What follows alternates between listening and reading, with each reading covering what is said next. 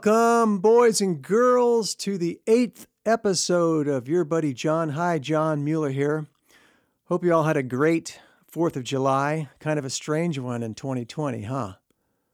COVID-19, protests, riots, looting. Oh, boy. Well, I did my best. I posted a new song I wrote about factory workers in the USA losing their jobs. Little blue-collar kind of tip of the hat from me. And I've actually raised over $300 so far for AmeriCares from this song. If you'd like to check it out, go to johnmuellermusic.com and click on shop, and you'll see it pull up there. It's called Right Here in America. Well, ladies and gents, my next guest is a legend in the music industry. He had a number one hit in 1987 called At This Moment. And boy, what a great song. And he sings it impeccably. He has won a Grammy Award for writing the liner notes in a Ray Charles CD and has a star on Hollywood Boulevard. He's a writer. There's a documentary made about him. The list goes on and on. So let's get to talking to him right away. Put your hands together good and loud, ladies and gentlemen, Mr. Billy Vera. Welcome, Billy. First of all, thanks for having me.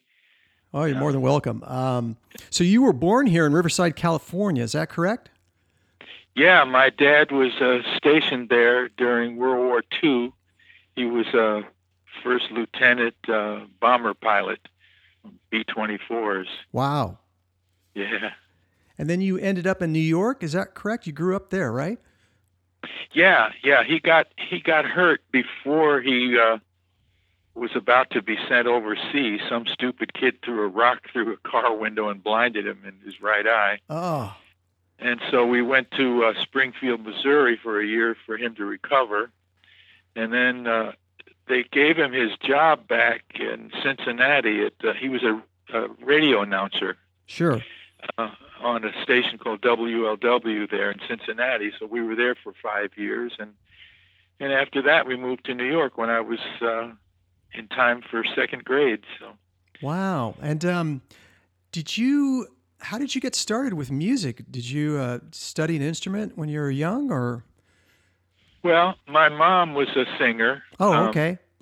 She had been a singer in Cincinnati on WLW, and then when we came to New York, she learned how to sight read, and she got a job with the Ray Charles singers, the original Ray Charles, the white guy, on the Perry Como show and singing on Perry Como's hit records and stuff like that. So I was always around music. Yeah. But when rock and roll came, I said, wow, I want to do that. I saw Chuck Berry on American Bandstand. I said, I want to be him. Yeah. That's really cool. And when did the songwriting bug kind of get you going? At a very young age. I think I was no more than 14. Wow. And I started fooling around trying to write the songs like the ones that I listened to on the radio and on records. Yeah. And, it just kind of came naturally to me. That's great. My parents gave me a few piano lessons and drum lessons and guitar lessons. And I learned, the chords and everything. And yeah. And then, of course, the band that I was in, I got in a high school band, and right after high school, we made a record, and it made a little noise around the country. Yeah.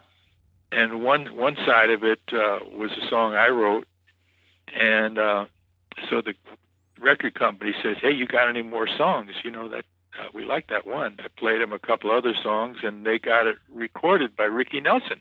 Wow. And it became a hit record for him. What was that song, Billy? Called Mean Old World. Oh, yeah, sure. And it was one of his last hits, in his first early years. And so all of a sudden, in New York, it was a cottage industry back then. It wasn't the big, gigantic business that it is today. Yeah. So if you had a record on the charts, everybody on Broadway knew who you were. Wow. And you could, doors were open to you easily. And so I started peddling my songs around.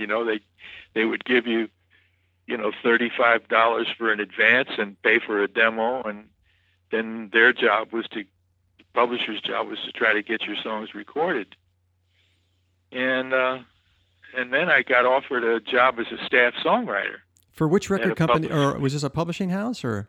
Yeah, called April Blackwood Music. They were owned by CBS and Columbia Records, so it was a legitimate company, which was very lucky for me. Yeah. Because it's the little companies that always steal from you. Yeah. Because they have to steal from you just to pay their rent, whereas the big company, there's nothing in it for them to steal from you. Sure. So I had they gave me a little office, and they had the second floor at the famous 1650 Broadway, which was where all the publishers were. Yeah.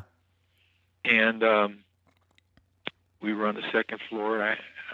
They put me with another writer, a guy named Chip Taylor. Oh yeah, Wild Thing, right? Yeah. In fact, there's a kind of a funny story about Wild Thing. Before I tell you that one, the first song that Chip and I ever wrote together became a hit for a girl named Barbara Lewis. Sure. On Atlantic Records. So one night, I was about to go home because I had a gig with my band up in Connecticut, and he said, "You got to stay tonight, man. There's this group called the Wild Ones. They're going to record at 9 a.m. tomorrow morning, and they don't have enough songs." He said, "Anything we write will get recorded by them." God, can you imagine? So I said, "Chip, I can't stay. I'm the singer. If I don't make the gig, the band can't play." So I left and went up and did my gig. And the next morning, I went down and I to the office. I said, "How'd you do? Did you come up with something for the Wild Ones?" He said, "Yeah, I knocked something. I kind of finished it in the studio while I was recording." And the record came out and went nowhere. And it was Wild Thing. And then about a year later, this British record on Wild Thing came in by the Troggs, right? The Troggs, yeah. And he played it for me. He said, "What do you think of this?" I said, "Holy mackerel, man!" I said, "That sounds like a number one record to me." and of course, it became not only a number one record, but his biggest money making song. Yeah, a lot of people covered that one. That's for sure. Oh my God, yes, yeah, including Jimi Hendrix and a whole lot of people. Yeah. So anyway, after we had this hit on Atlantic Records by Barbara Lewis, that gave us entree to them, and so we decided to write a duet for a couple of Atlantic artists, Yeah. And so we made a demo of the song, and we took it up to Jerry Wexler up there, and he just loved it. He said, "Tell you what," he said, "get rid of the girl on the demo." He said, "and I'll record you on Atlantic Records." I said, "Wow." To me, that was a dream come true. I can imagine. Good Lord. Because all my favorite artists were on Atlantic: the Drifters, the Coasters, sure, Ray Charles, Laverne Baker, Joe Turner. All the greats. And so I was friendly with Patti LaBelle and the Bluebells. We played in this club every weekend, and on Fridays and Saturdays they'd have hit record acts come in and do two shows, and we would back them up. Sure. And play two dance sets. And Patti and them came up pretty often because they were an inexpensive act at the time. Well, one of the girls in the group, Nona Hendricks, had a voice that I felt would blend with mine, so I called her up down in Philadelphia. I said, "Hey, you want to make a record with me?" Because they were on Atlantic at the time also. So she came up and we recorded this song. And then their manager got into the act, and he said, "Well, man, if they have a hit, then she might quit the group." And Patti and them said, "Well, no. Let them do the record because, we don't have a guitar player, and our music is really difficult, and Billy really plays guitar good, and, plays our music the way we want to hear it. Yeah. And the manager said, no, no, no. So then we had to audition about 20 more girls. And they all sounded like they should be singing Stephen Sondheim songs or something. They were just totally wrong for the song. Right. And just when we were about to give up, Wexler called up and he said, we just got this girl, Judy Clay. She's a cousin of Dionne Warwick, and she's really good. Why don't you take a listen to her? So she came over to the office and auditioned, and we liked the way she sang. Of course, she was about 14 months pregnant at the time. Oh, my gosh. Yeah, and she had kind of an attitude, because, everybody else in the family had sort of made it. Dionne and Dee Dee Warwick and Cissy Houston was an aunt. And so they said, well, yeah, she sings great, but you think you can handle that attitude? I said, yeah, I got a sister like that. So we recorded it with Judy, and then Jerry, loved the record. He put it out, and we became a hit record act. A song called Storybook Children. Yeah, I was reading that in your bio. Pretty cool. So that got us. It became a hit. Unlike most records, which become popular outside of New York, this one took off in New York first, and we got an offer to play the world famous Apollo Theater. Wow. Yeah, which was a dream come true for me. I can imagine. Because I had been a customer there many times. Right. So what are you like? Are you like 20 years old at this point or something? Or I was about, I was about 23. Wow. Yeah, Judy was about 5 years older.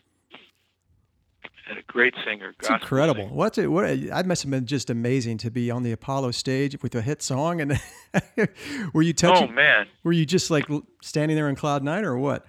Oh yeah. Well, this was about a month after Martin Luther King got killed. Oh wow.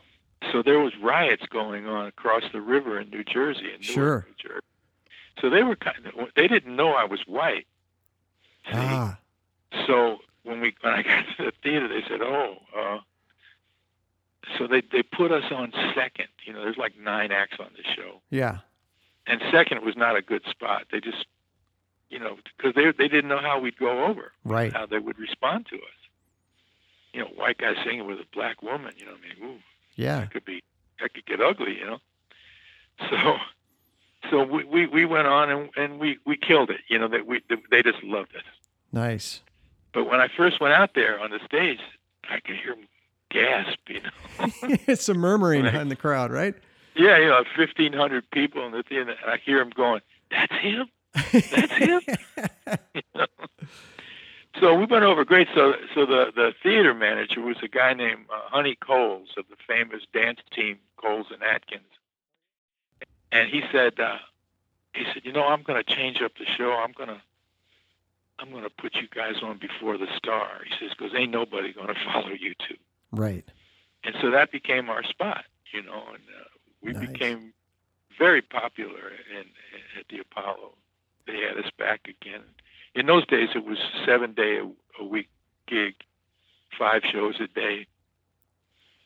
5 shows a day at the Apollo? Yeah, well, it's not as hard as it sounds. I mean, because all the opening acts only did about 13 minutes, 12, Oh, I see. Yeah, yeah. 3 songs. The Star did maybe a half hour at the most, so it wasn't as rugged as it sounds.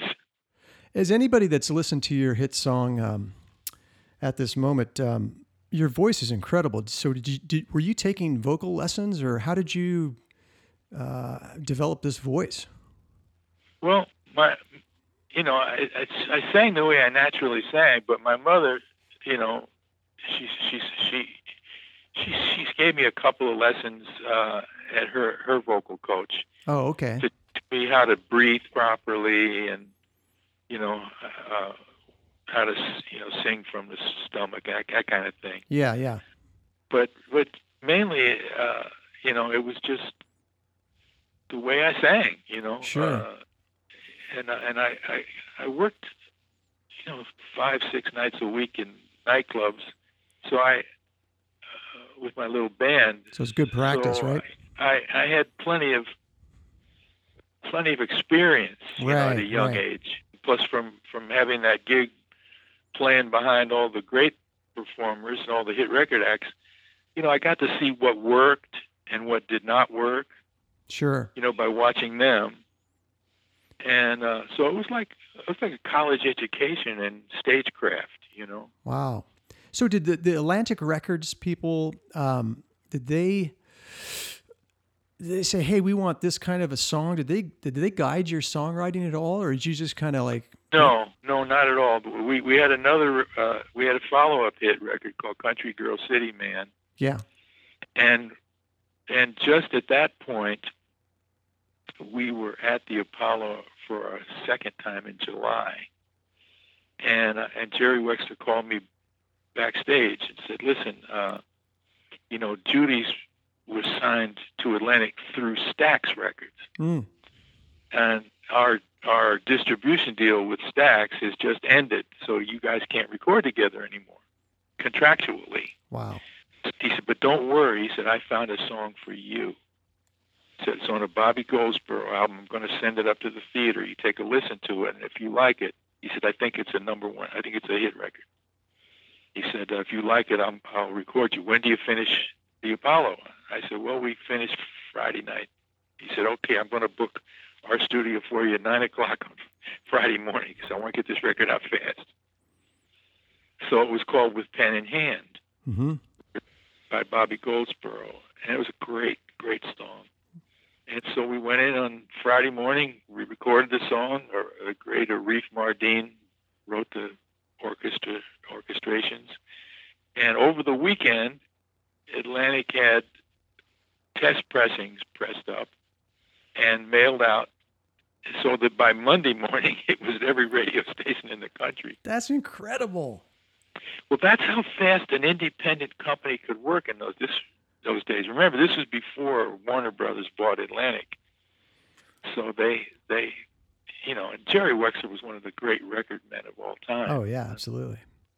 That's just incredible, though, Billy. Where today you have all this easy stuff with the digital capabilities of recording a song very fast and stuff. But I don't know anybody that can record a song and within 2 days have a test pressing of it. I mean, that's just incredible.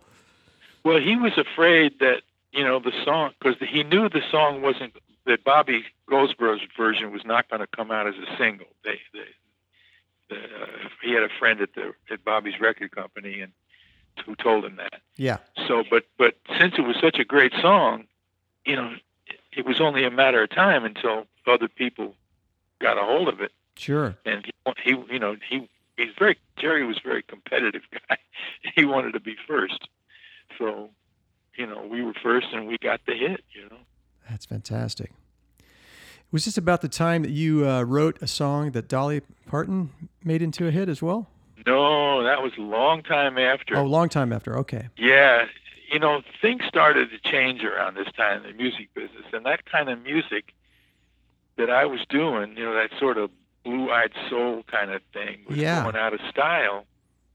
And I, for the next, I'd say 9 years, all through the 70s, I couldn't figure out how I was going to fit in. Wow. And you're still living in New York at this time? Yeah, I'm still in New York. Yeah. And I couldn't really be a heavy metal guy. That was not me. And, disco was, all musicians hated disco. Yeah, exactly. And I wasn't going to be one of those wimpy, Jackson Browne kind of singer-songwriters. Yeah. That wasn't my style either. So I couldn't figure out what to do. And I kept working survival gigs with the band and trying to make a record now and then, but I couldn't get anywhere. And until around 1978, I was playing this terrible gig at a Ramada Inn, in God, New Jersey. I've done in a few New of Jersey, those. and during the week at a Ramada Inn, you're playing to like three lonely businessmen, right, who hate you because the waitresses are talking to you instead of them. Yeah. So this one night there's like three people in the place, and I come off stage, and the waitress says, "There's this fellow over there with his wife would like a word with you." So I go over there and talk to him. He says, "Hi, my name's L. Russell Brown. I wrote Tie a Yellow Ribbon Around the Old Oak Tree." I'm thinking, well, how nice for you. Yeah. And he says, Vera, he says, you're a great singer. You're one of the greatest singers I ever heard. He said, and you're a terrific songwriter. He said, but you never make any money. He says, me, I make a lot of money. And nobody respects me. He said, I got an idea. He said, we ought to get together and write together. He said, I could teach you how to make money, and you could teach me how to get respect. Yeah. I think I'm talking to Rodney Dangerfield here, And so I started going over to his house, in the daytime. And he was a very energetic guy, Sometimes we'd write 2, even 3 songs in a day. Wow. Yeah, and he was a very successful songwriter. And so one day, like everybody that's successful, he wanted to do something else. He wanted to produce. Sure. So he gets a gig producing Nancy Sinatra. Nice. And so one day he says, I need a 4th song for her on the session I'm going to do with her. He says, see if you can start something. I got to go pick up my wife at the beauty parlor. We'll finish it when I get back. So while he was gone, I said, what the hell do I write for Nancy Sinatra? He said, oh yeah, she got this famous father. Yeah. So I'm writing lyrics like, I love my daddy, but it really don't matter what my daddy might say, things like that. Yeah. And so I finished it before he got back, and he says, oh my God, he said, this is a #1 song if I ever heard one. So we put it down on tape, and he plays it for Nancy, and she hated it. Thank God. Yeah. Thank God. So Larry, now he's pissed, He says, man, he says, you got to do something with this song. He says, prove me right and prove her wrong. He said, I'm telling you, I get chills when I hear this song. I said, okay. So my friend had this little country band, and there was a girl singer in there. So we went in and recorded it with her, but, she was lazy, and she didn't really learn the song properly. And so everywhere we took the tape, the demo, they said, love the song, hate the girl. Wow. Everywhere. Finally, the last guy on my list was this guy, Charlie Koppelman. And he said, love the song, hate the girl, but, that was the first time I got a but. Yeah. He said, we're recording Dolly next week. He said, give me the song for her, and I'll guarantee it'll be the single. So I didn't trust him. So I said, well, put it in writing. Yeah. Charlie. I said, give me some money. Yeah. So I figured he's going to give me a couple of $100, right? So he has his girl write me a check, and I didn't even look at it. And I was there with my little girlfriend at the time, and we're going downstairs in the elevator. And she says, give me that envelope. And she opens it up, and she says, holy shit, he gave you $2,500. Wow. That is a lot of money. Which was a lot of money in 1978. Yeah. And I said, wow, I guess he's serious. So sure enough, Dolly cut it, and it ended up being my first #1 song. Wow. Yeah. Did that open a lot of Nashville doors for you as far as your songs? Or? Not really. I was, but what had happened in the interim, my old manager, who was a degenerate gambler, had gotten into trouble in New York with the wrong people, owing them money. So they said, got to leave New York and never come back. Wow. So he moved to California.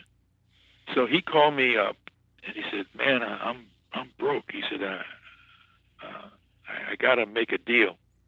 He said, you got any songs? I said, well, I got a couple of songs here. He said, well, put them on tape and send them to me. Man, maybe I can get you a record deal here in California. So he calls me back, a week later. He said, I didn't get you a record deal, but I got you a publishing deal with Warner Brothers. Nice. He says, only trouble is they don't believe you're alive because my career had been dead, you know. He says, they'll fly you out there because they don't trust me, and they'll just to make sure you're alive. Right. So I came out to California, and I played him songs that were on the tape. One of which was At This Moment. Wow. And he had already heard it. The guy, Eddie Silvers was his name. And he had me play the song in front of his whole staff. And I turned around after I finished At This Moment, and he's got tears coming down his face. Wow. And I said, holy shit, this song must have something. Right. I never thought it was a commercial song. You know, because it didn't have a hooky chorus, you know, and it's just got such a beautiful feeling to it, and just a beautiful. Everybody relates to it, you know. It's got that universal. Well, now I know that, but at the time I didn't. Yeah, you know? yeah. But you know, and it had a lousy title. You know, I mean, I couldn't think of what to call it. It didn't have an obvious title. Yeah. But it obviously did something to this guy who had been. You know, he had been in the business forever. Eddie, he knew songs like the back of his hand. He was the head of Warner Brothers Music, you know, the biggest publishing company in the world. So, you know, that was that, and made a deal where it'd give me, you know, so much money a year, and I'd write only for them. Sure. And, you know, but by that time, the business had changed again. And most artists were recording their own songs. Yeah. You know, it wasn't easy to get songs recorded. And he told me this ahead of time. He said, listen, he said, you know, things have changed. He said, whereas once the publisher's job was to, you know, go to record companies and producers and artists and get your songs recorded. He says, we don't do that so much anymore. He says, what we're going to do is support you, you know, give you enough to support yourself until you get yourself a record deal or some situation where your songs can get recorded. So just for fun and something to do on the weekend, I ran into my old bass player and he said, why don't we start a band, man? You know, we can meet girls and, yeah. you know, and have something to do on the weekend.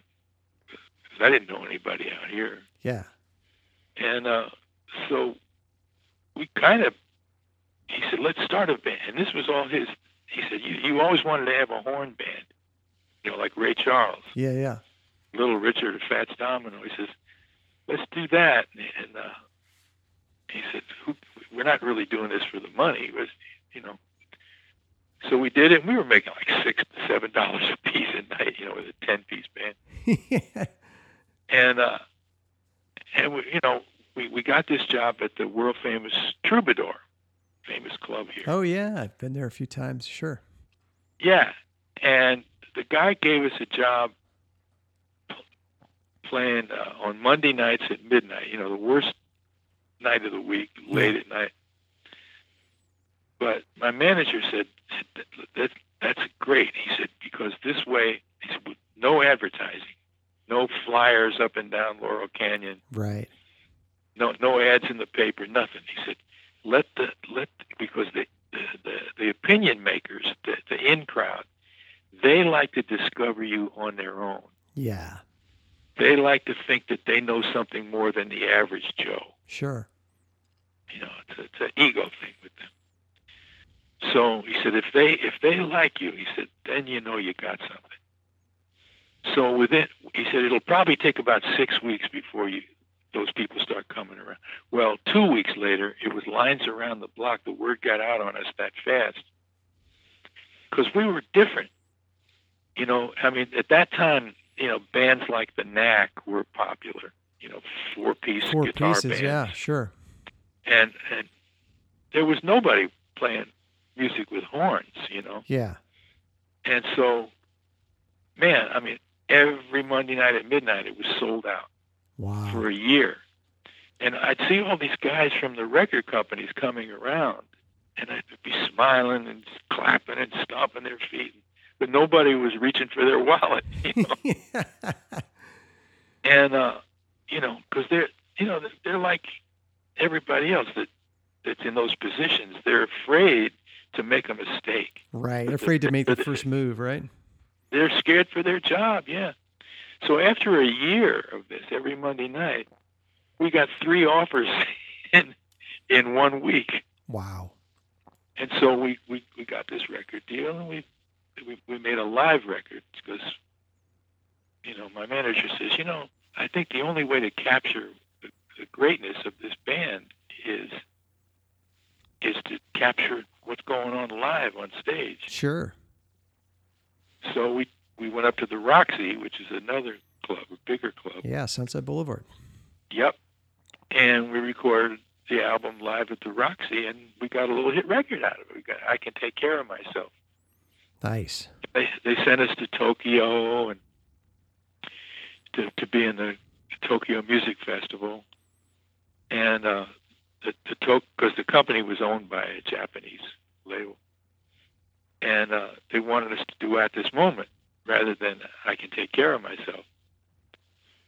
And so we did that, and we won the gold prize.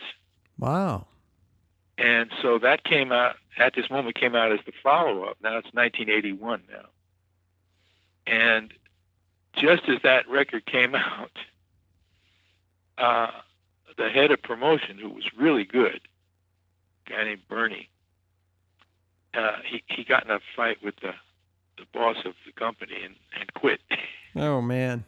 So there's nobody to promote the record. So it went to like number 79, and that was the end of it. Oh, man. And shortly after that, the Japanese pulled the plug on the company. And so here we are without a record deal. And now I'm 36 years old. I'm too old to be a rock and roll star. And so Chip's brother was this actor named John Voight. Oh, wow. Because Chip's real name is James Wesley Voight. I did not know that. That's interesting. Yeah. And they went to my same high school. They were a few years older than me. But anyway, so John comes in the club, the Troubadour, one night, and he says, "Man," he says, I never saw a singer do what you do on stage. Yeah. I said, what do you mean? He said, well, most of these guys, they get up there and they, hey, L.A., how you doing? Come on, let's, and they decide what they're going to make the audience feel. I'm going to make them laugh. I'm going to make them cry. I'm going to make them get horny. All these things. He says, you don't do that. He says, you just lay it out there. This organic expression of your emotions. Yeah. He said, what you're doing up there is what all the great actors do. He said, you should come to this acting class that I go to. I said, oh, John, I don't want to be an actor. Yeah. I'm not good looking enough, He says, no, man. He says, I'm telling you, he says, you could be great. So, very, very convincing, Yeah. persuasive. And so I went.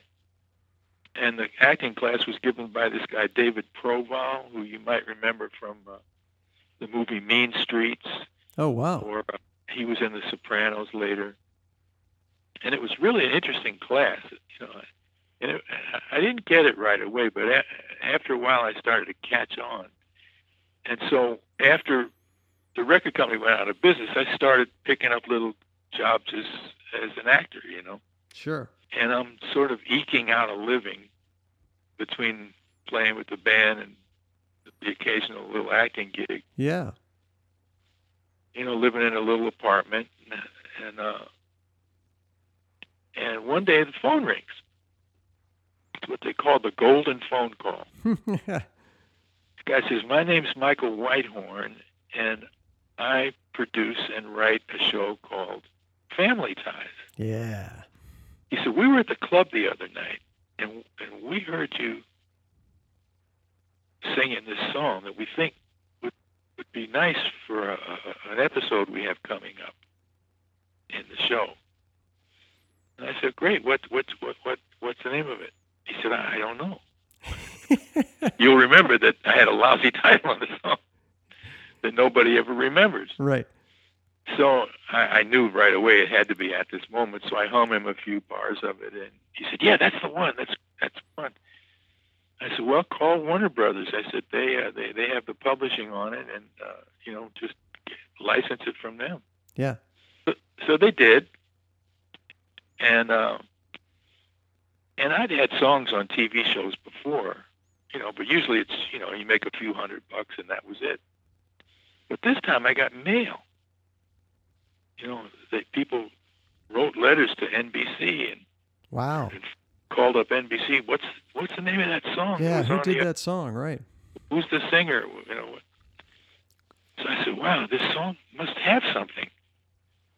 So I called up a few people that would still get on the phone to me at record companies to try to see if somebody would let me make a new record of it, and nobody was interested. Wow. Even though you're telling them that it's on a major TV show, nobody was interested. No, it wasn't enough. Wow. And so then one day I was having one of my friend Richard Foos, who owned Rhino Records, the reissue label. Yeah. They put out all the oldies, Sure. And we'd have these periodic lunches where we'd argue over arcane things like, whose version of Mustang Sally is the best one. Stupid conversations like that. So, I told him the story about Family Ties. I said, "How many records do you need to sell to break even at Rhino?" He said, "Oh, we have low overhead here. We probably could break even about a couple of thousand copies." I said, "What if I promise you, I guarantee you 2,000 sales. I could sell them in the clubs if I have to." He said, "Sure." And he only did it because he liked me. Right, right. I don't think he thought he was ever going to make a nickel. So I compiled this album, and I just picked the songs that the audience liked the best. Yeah. And I made one album out of that. So by the time they got it out, man, we missed the reruns of Family Ties. But as luck would have it, the following season, the girl breaks up with Michael J. Fox's character on the show, and they play the song again. Wow. Well, this time, the story of the song, Boy Loses Girl, yeah, is the same as the story of the episode, Boy Loses Girl. And so the audience just related to that, and just the reaction was crazy. I mean, NBC called up Rhino, and they said, "Man, we got more phone calls than any time in the entire history of the network for this song." And suddenly people are calling radio stations. Right? Where can I buy this record? Yeah, because by now, this time, the operators at NBC knew who the singer was and what the name of the song was. And people are calling radio stations, and they're calling record stores. And suddenly Rhino's getting orders for this record. And they never had they're not in the contemporary business. No, they were a reissue label. So yeah, they were an oldies business. Yeah.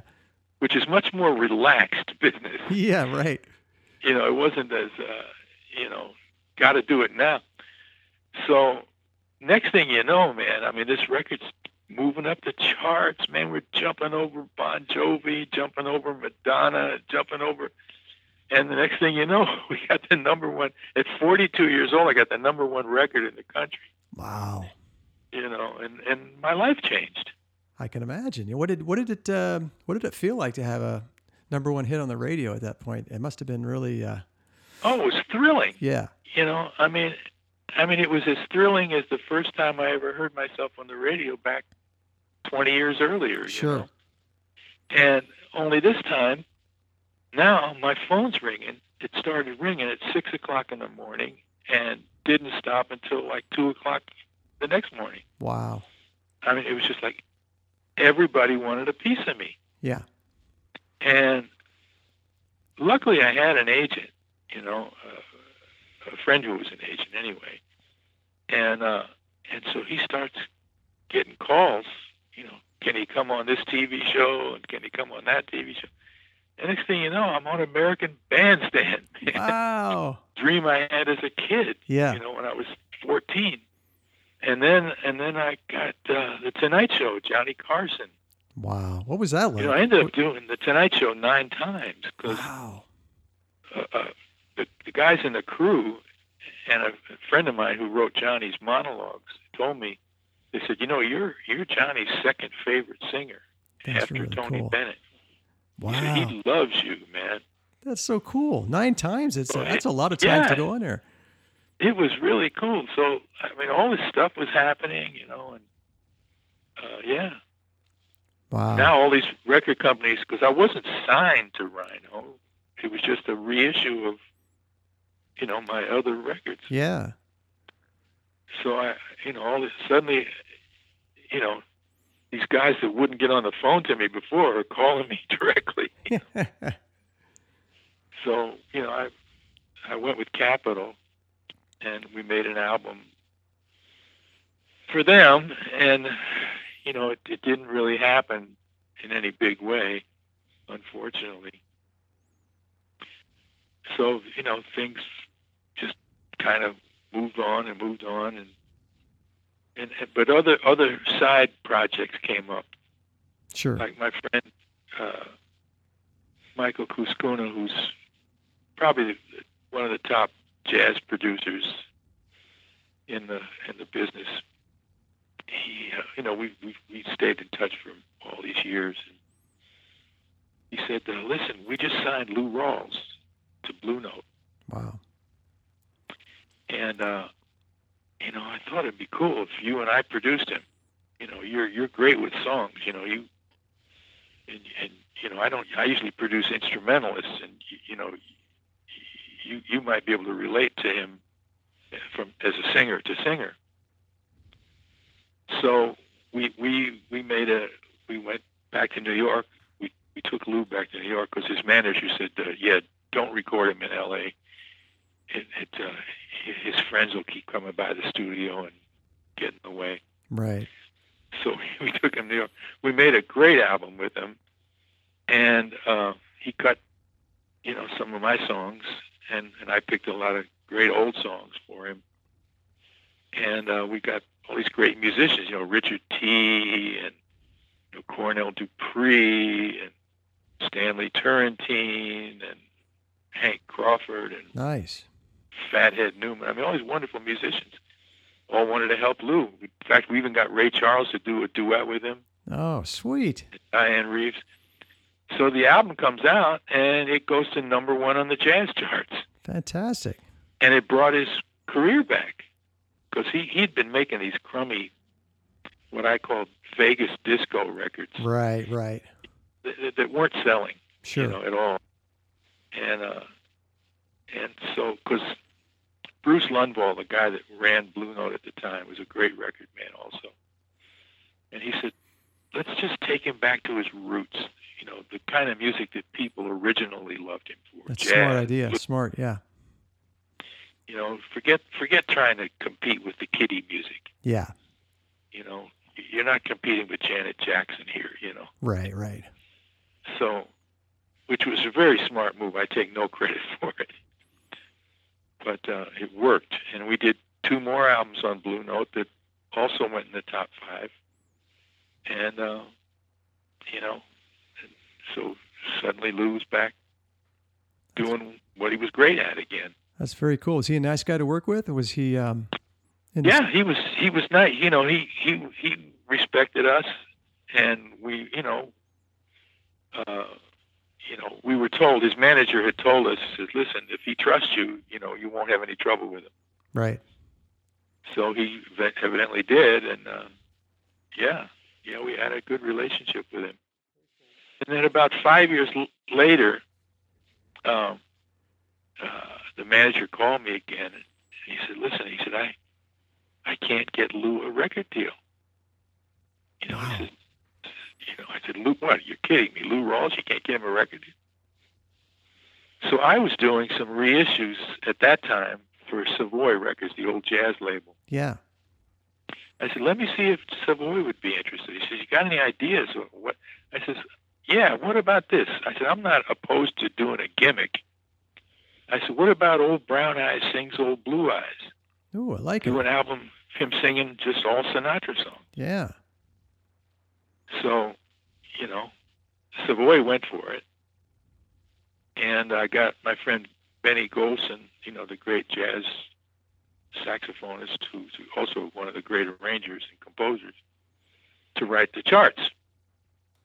And we went over to Capitol Studio and we did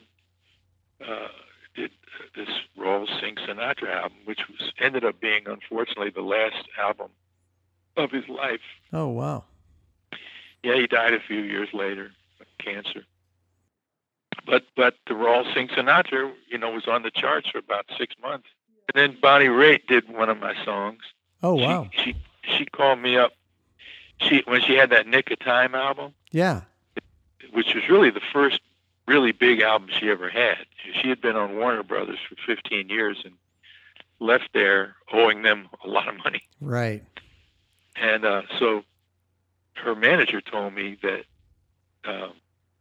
said, you know, really nobody wanted her. And I said, well, are you kidding? Bonnie's a great singer. How could... Yeah. He said, well, the only label that would take her would be Capitol, and they gave her a lousy budget and no front money. And she ended up making Nick of Time, which became a really big album. Yeah. So she called me up after that and said, man, I got to make another album. And, I don't write much. You got any songs for me? So I like the way she sang ballads, you know. And so I put together a couple of ballads. And I was talking to Michael Kuskuna again back in New York. And his wife happened to be eavesdropping on the phone call. Sure. And she said, why don't you send Bonnie that little, that Cajun song that you wrote? I said, really? I said, it's kind of, about a southern people, a kind of redneck kind of thing, Yeah. And I don't, Bonnie's the type of person that could relate to those kind of people. She said, no, I really got a feeling, just throw it on the end of the tape and see if she likes it. So I did. And of course, that was the one she picked. Because she already had a great ballad on this follow-up album. Yeah. I Can't Make You Love Me, which is one of the great That's a good female song. performances of all time. Yeah. But there happened to be a slot open for an up-tempo song. So she wanted to play the guitar part, which my guitar player had played on the demo. But he played it in this odd tuning. Yeah. I tuned the guitar to a G chord. And I said, Ricky, get over to her house and teach her how to play that lick. If you have to move in with her, teach her that lick. Right. So he did, and so I figured she's going to record it. And then I get a phone call from her. She says, I can't get my band to play the same feel that's on your demo. I said, well, maybe your musicians are too good. I said, maybe you need that kind of dumb sound that we get. She said, well, can you come over and show them what you mean? I said, sure. She said, bring your guitar. So I get my Telecaster and I had them play the song down and yeah, I was right. They were too good. They were playing it they were showing off. Sure. Didn't have the feel. Yeah, so I said to the drummer, I said, look, just play 1 and 3 on your bass drum and nothing else. Don't even touch your sticks. And I said to the bass player something similar. And then I played my little dopey guitar part. And in essence, I produced the Wow. track, but for no credit. But I didn't care, I just wanted the song on. So it ended up making it to the album.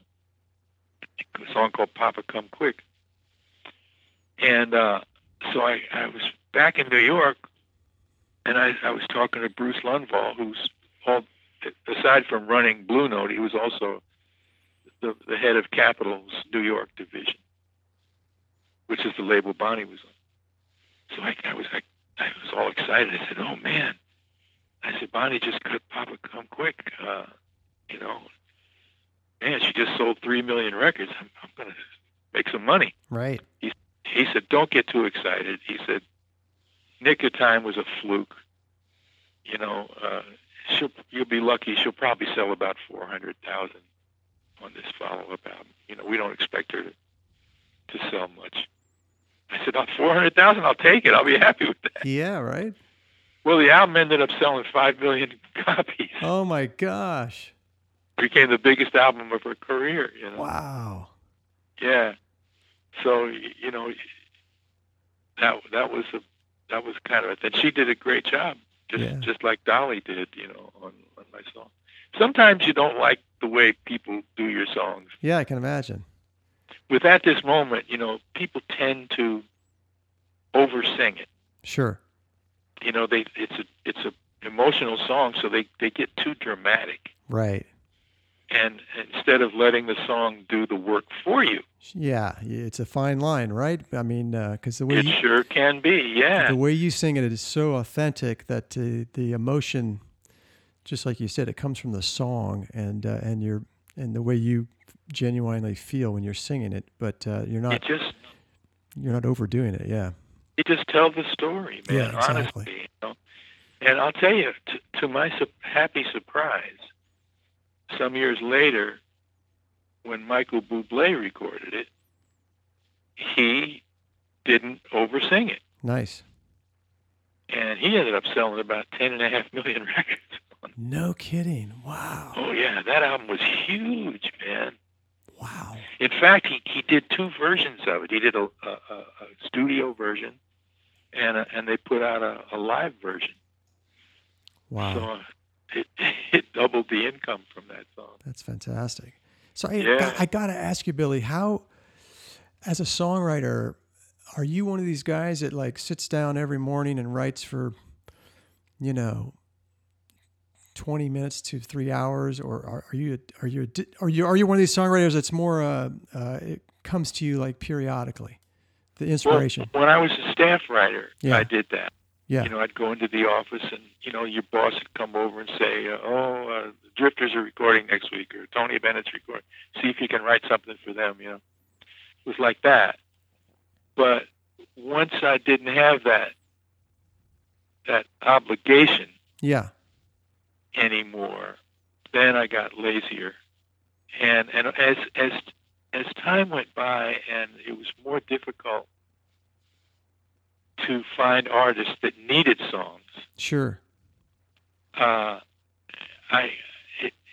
don't know what set in on me, whether it was a depression or whether it was like, oh, what's the use? Right. Kind of a feeling, I wrote less often. Mm-hmm. And although I every once in a while I'd get a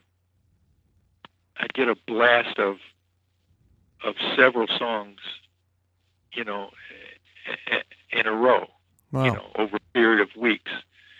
And there was a period in the mid '80s, right prior to when At This Moment hit in '87, that I wrote a bunch of really good songs, and but they weren't for other people, generally. Right. And luckily, when Lou Rawls came along, he ended up cutting 7 of my songs over the period of time we were together. So that was some outlet for those. Sure. And then recently I had a bunch of these songs laying around for all these years, and I started listening to them. I said, boy, these are good songs. See, one of the things that Chip Taylor taught me, the most important lesson I think he ever taught me, was he said, don't just write trendy songs for today. He said, because a trendy song will have no value a year from now. So true. He said, try to write songs that you can picture people singing 20 years from now. Yeah, great idea. He said, that's where you make your real money. And so I always kept that in mind when I tried to write. And so I listened to these songs, and 20, 30 years later, they didn't sound dated. No, they hold up. Yeah. So I went in. I said, these songs need to be documented. And I went in with my own money about a year ago. I got the best LA musicians I could get, and I got this good little studio. And we went in and we made an album. Sweet. And I'm really proud of it. What's that album called, Billy? The album is called Timeless. Timeless. And you can get it on Amazon or CD Baby and all. Sure. But there's some things on there that are among the best stuff I've ever done. Yeah, you're proud of it. It sounds good. I'll definitely check that out. Do you write on guitar or piano or mostly? I've always written on piano mostly. I have written on guitar. I wrote the Dolly song. I really got the feeling on a guitar. Do the lyrics come to you first, or is it a kind of a blend of music? Kind of a blend. Yeah. I mean, what I do, if there's a way of doing it, I'll bang on the piano until I can find a combination of chords that I think I haven't heard before. Yeah. Because I hate songs that sound like that are predictable. Right. I won't mention any names, but there's a couple of songwriters, one in particular, that, man, I mean, when one of her songs comes on, she's a writer, she's not a performer. Yeah. And one of her songs comes on, man, I say, I mean, you just know what chord it's going to next. You know what the next rhyme will be. I mean, right. And I didn't get in this business to write songs like that. Yeah. I mean, you can learn. That's a skill. That's not an art. Yeah. That's a craft. And I've never had any interest in writing something that I didn't feel was fresh and unique and different and I could be proud of. Yeah. Not just proud of making some money off it. I understand that, and I have a certain respect for people that make a lot of money writing those kind of songs. Yeah. But I don't want to be one of them. Well, like you say, those songs probably won't be sung by people in 20 years from now, And yeah, man. So I mean, at this moment, we'll always make income. It's reached a point where it's become a standard, Oh yeah, it's a beautiful song. I just was watching a couple of different versions of you doing it on YouTube, and there's one of you. I think it looks like maybe it's the Roxy or something. It looks like a small club or something. But man, it's just that's a letter perfect performance if I've ever seen one. It's just thank you. It's a beautiful production. There's one I like a lot. If it's at the Wiltern Theater. Oh yeah, I saw that, but I didn't click on that one yet. Yeah. Yeah, it's and the way that came about, it was a salute to songwriters. Nice. I was on the show and some other songwriters. I didn't even know they were doing video of it, and so, but I didn't use my band, or they didn't. They had a house band there that had to play for everybody. Yeah. So we rehearsed, in the afternoon, and then came the show, and the conductor counted it off too slow. Mm. And I said, oh, man, what do I do? I had a split-second decision to make. Do I stop him and make him do it at the right tempo? Or do I just go with it and see where that takes me? Right. Emotionally. That's when your acting chops come. That's right. Because you're thrown up against a new situation. Yeah. And then how do you, the actor, respond to that? So I did that. And so I'm singing it at this slower tempo, and boy, it really worked. And the applause of people went crazy. It was all people in the business, Yeah. Years later, on Facebook, this woman, what they call friended me, Yeah. And we got talking, and she said, I produced that show at the Wiltern Theater you did, and I filmed you. I said, really? I never saw that. She says, yeah. And as it turns out, she was one of Sinatra's girlfriends.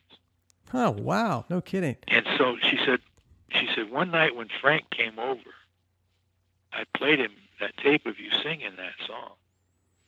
And he made me play it again and again and again. Wow. And he said, my God, he said, this is who is this kid? And why is he not the biggest star in the world? Wow. He said, this is one of the greatest performances I've ever heard in my life.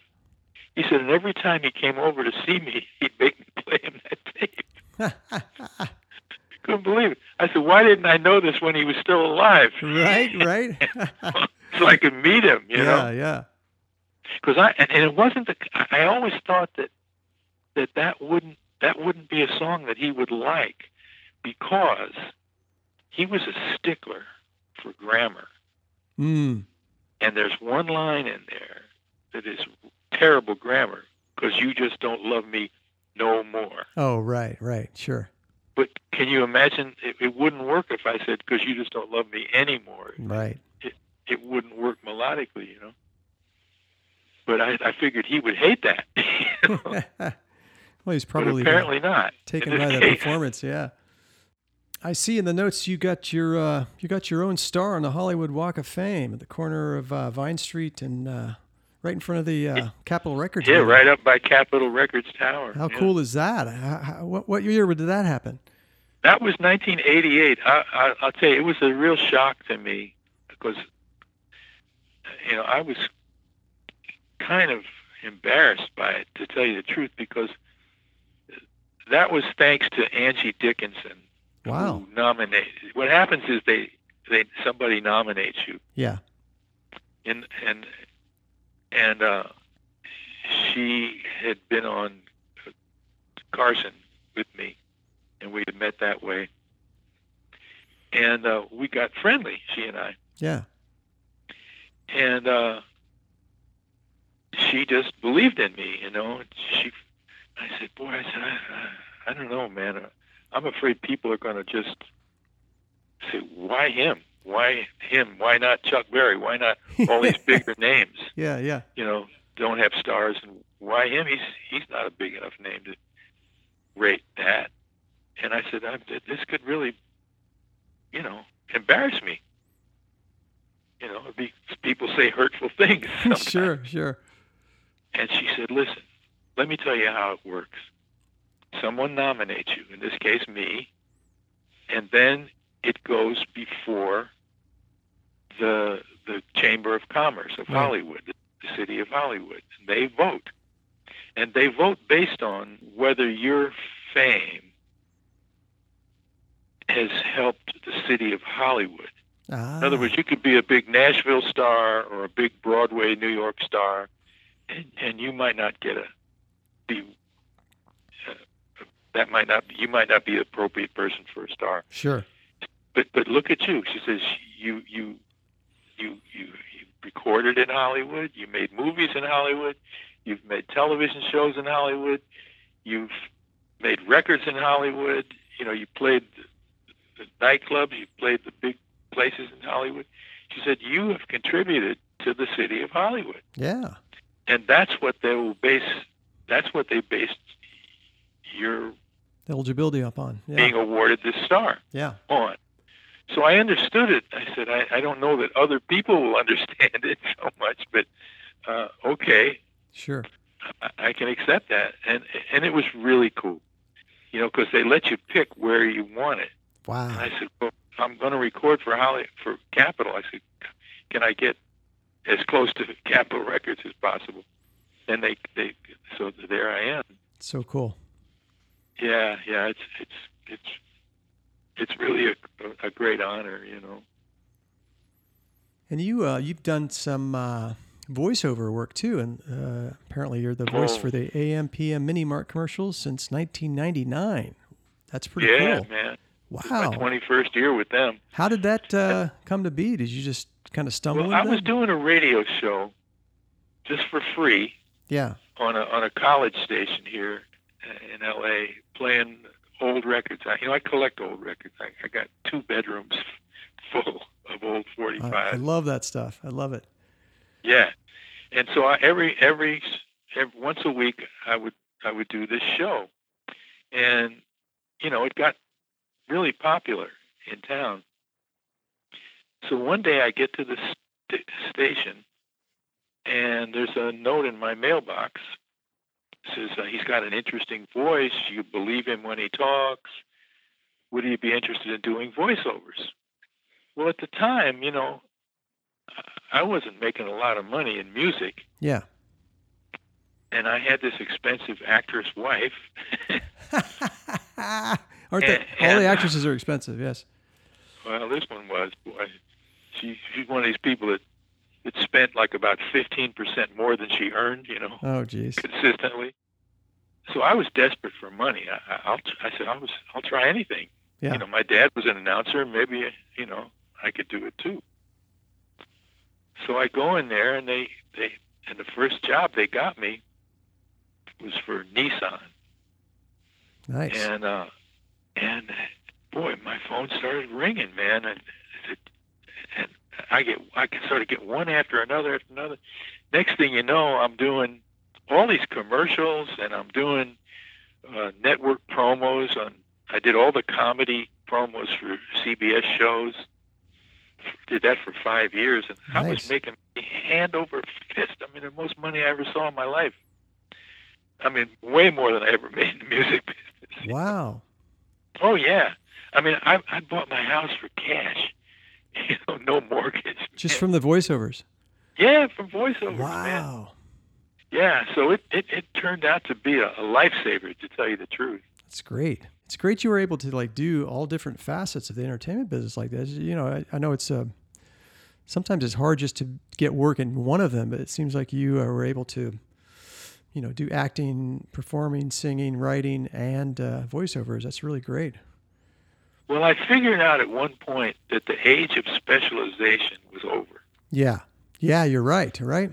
That if I wanted to make a good living, I knew I wasn't going to be a huge star, because I was 42 years old by the time I get this #1 record. Yeah. And that, it's a young man's game. Sure.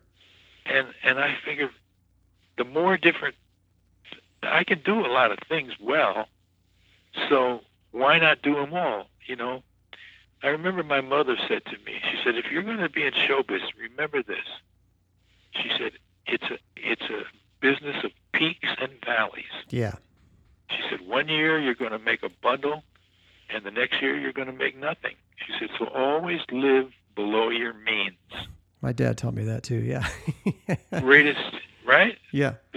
That's the greatest advice you can give anybody going into show business. Yeah. Always spend less than you make. Yes.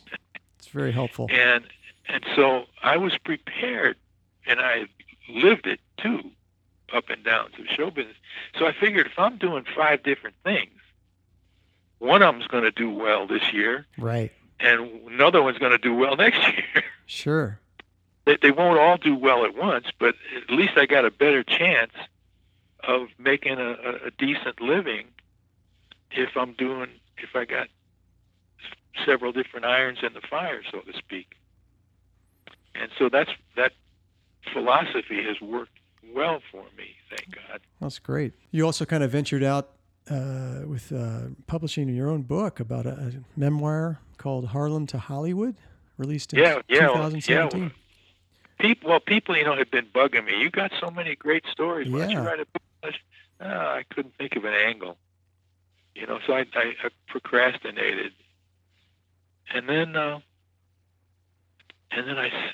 just kept bugging me. So I finally just sat down and said, I'm just going to tell the story.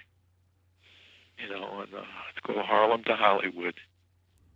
And, we managed to sell it to a publisher, and they gave me a nice little advance. And they put it out and been very well received, And on the strength of that, I got an offer to write another book just this past year called Rip It Up, the Specialty Records Story. Oh, nice. Specialty Records was the record company that had Little Richard and Yeah. early Sam Cooke and Lloyd Price and all these great, was one of the great rock and roll labels Oh, yeah. and rhythm and blues labels. So I had done a lot of reissues for Specialty, and so I had made copies of all these union contracts and all the correspondence between the owner and the artists. Neat. So I had all this information that enabled me to write a very accurate book. Yeah. Plus, the owner of the company, the guy that owned the company, Art Roop, at 102 years old, he's still alive. Wow. And he's sharper than you and me put together, and I'm still friends with him. So he filled in all the blanks, for me, and actually he wrote the foreword for me too. So that's really cool. Yeah, that was a lot of fun to do that. And now I got a novel that I'm gonna self-publish. Oh, okay. Is this a what kind of story is it? Like a Oh, that's a good question. It takes place on September 11th, 2021. 2021. Okay. Yeah, 20 years after Yeah. the World Trade Center. And it opens up with our hero, Johnny Santoro, who's a guitar player, Nice. 65 years old, Nice. who's still playing guitar for Bonnie Raitt. And the night before, they played a gig in Austin, and he met this 19-year-old, beautiful little rich girl from Connecticut. And she came back to the motel with him. And on the TV, we hear Shepard Smith saying, 20 years ago today, I was the one who announced the terrible tragedy at World Trade Center, and I have the sad duty to announce today that the city of Los Angeles has been destroyed by a nuclear bomb. Wow. So that's how it starts. Sounds like sounds like this project could be turned into a movie, if you ask me, Billy. I don't know. It may be too crazy for the movies even. It's called A Dollop of Toothpaste. Nice. I like it. Yeah. When do you expect that to be out?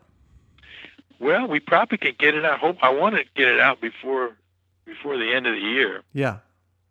I got somebody designing the book and the cover and everything. Cool.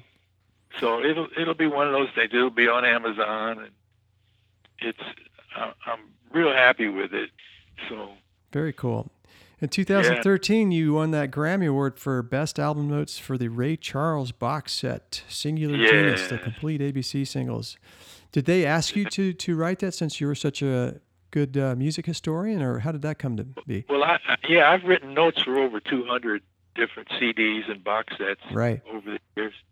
And so that, I had done notes for about 6 or 7 Ray Charles CDs over the years. Wow. So I'm kind of the go-to guy for Ray Charles most of the time. And so the guy that was Lou Rawls' manager, he was working with the Ray Charles estate. So he asked me to, he thinks I'm this great writer, so he asked me to write him. So I did. And I had been nominated for Grammys before. Sure. For a Ray Charles box set, and for a thing called the R&B, the Rhythm and Blues box, and but this was the first time I actually won. So I was thrilled because I've always been like a late bloomer. When I was 22, man, all my friends had gold records. Wow. And I didn't get a gold record till I was 42. Well, you had the last laugh, though. You got to look at it that way. Well, yeah, man. Late bloomer, and my friends had a lot of my friends had Grammys, and I didn't have one, and so now I got one. So it's very cool. Real happy with that. It actually was thrilling. I can imagine. Yeah, just. So my date was this little actress friend of mine, Augie Duke, terrific little actress, and the girl that was supposed to do her hair showed up late. Yeah. And so, and this fan of mine, he's a limo driver, and he came and surprised me with a Rolls Royce. Oh my gosh. So anyway, by the time they did her hair, we're running a little late, So he's driving like crazy to drive this big old Rolls Royce downtown. Yeah. And we get there, we run into the theater, and we were literally just at our seats, and my knees were bent as I was about to sit down, and they called my name. Wow, good timing. And so I ran down up the aisle, to the stage, and she's following me with her little cell phone. She says, "Oh man, you won! You fucking won, baby!" And all the people in the audience are laughing at us. Yeah. And I get up to the stage and on the podium, and I'm out of breath, Yeah. And I'm going, "Holy shit!" And now the audience is laughing even harder at me. But it was a great thrill, I'll tell you. Some people. I have one friend of mine. I said, "Where do you keep your Grammy?" He says, "Oh man, I stick it in the closet. It don't mean nothing." But I don't feel that way. To me, it's like, it means acceptance. Oh yeah, it's not everybody in the world that gets one of those. That's for sure. Well, when At This Moment was a hit, I knew some of the guys that were on the committee, the Grammy committee. Yeah. And a couple of them, they called me up, and I said, "Man, we all wanted you to win Best Song and Best Record of the Year." Yeah. He said, "But unfortunately, the Grammy rules wouldn't permit it because it has to be a new record." Oh, of course. And sure. that was a 5-year-old record. Right. It was a reissue. Right. So it didn't qualify according to the rules. He said, "But he said, we want to tell you that everybody wanted you to win because we were all plugging for you, man." Wow. And it kind of was some consolation. Yeah. No, that's cool. And then years later, I said, "Gee, they should have entered it as a best reissue of the year." Yeah. Right. We didn't think of that. So, folks out there that are listening, you can get a lot of Billy's great things he has on his website, BillyVera, VER.com, and there's some music there and books and lots of great stuff. And also, you can check out this documentary made about him on Amazon. And, yeah, that's on him. That's called Harlem to Hollywood also. Yeah, that sounds yeah, really we fascinating. got some cool people in there. Dolly's in there. Dionne Warwick is on there. Nona Hendrix, Mabel Great. John, Richard Roundtree, Shaft, Wow. Got some, cool friends have came and said nice things on there. And in fact, there's even some footage that this kid took when Judy Clay and I played the Apollo Theater. And he was like about 18 years old at the time, and he had his little camera in the theater with him.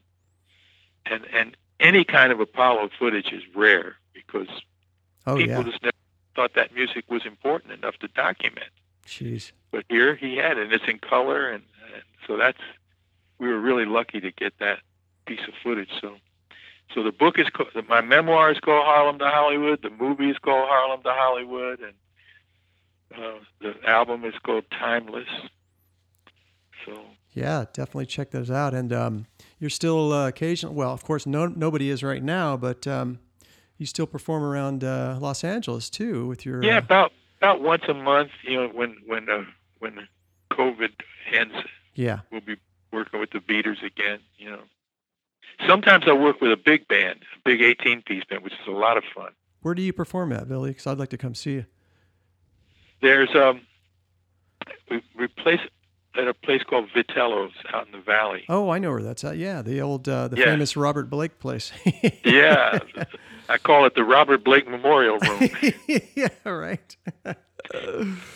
Yeah. Sometimes I work there with the Beaters, and sometimes I'll bring the big band in there. Okay. And if people that like big band music, I got one called Billy Vera Big Band Jazz. Oh, nice.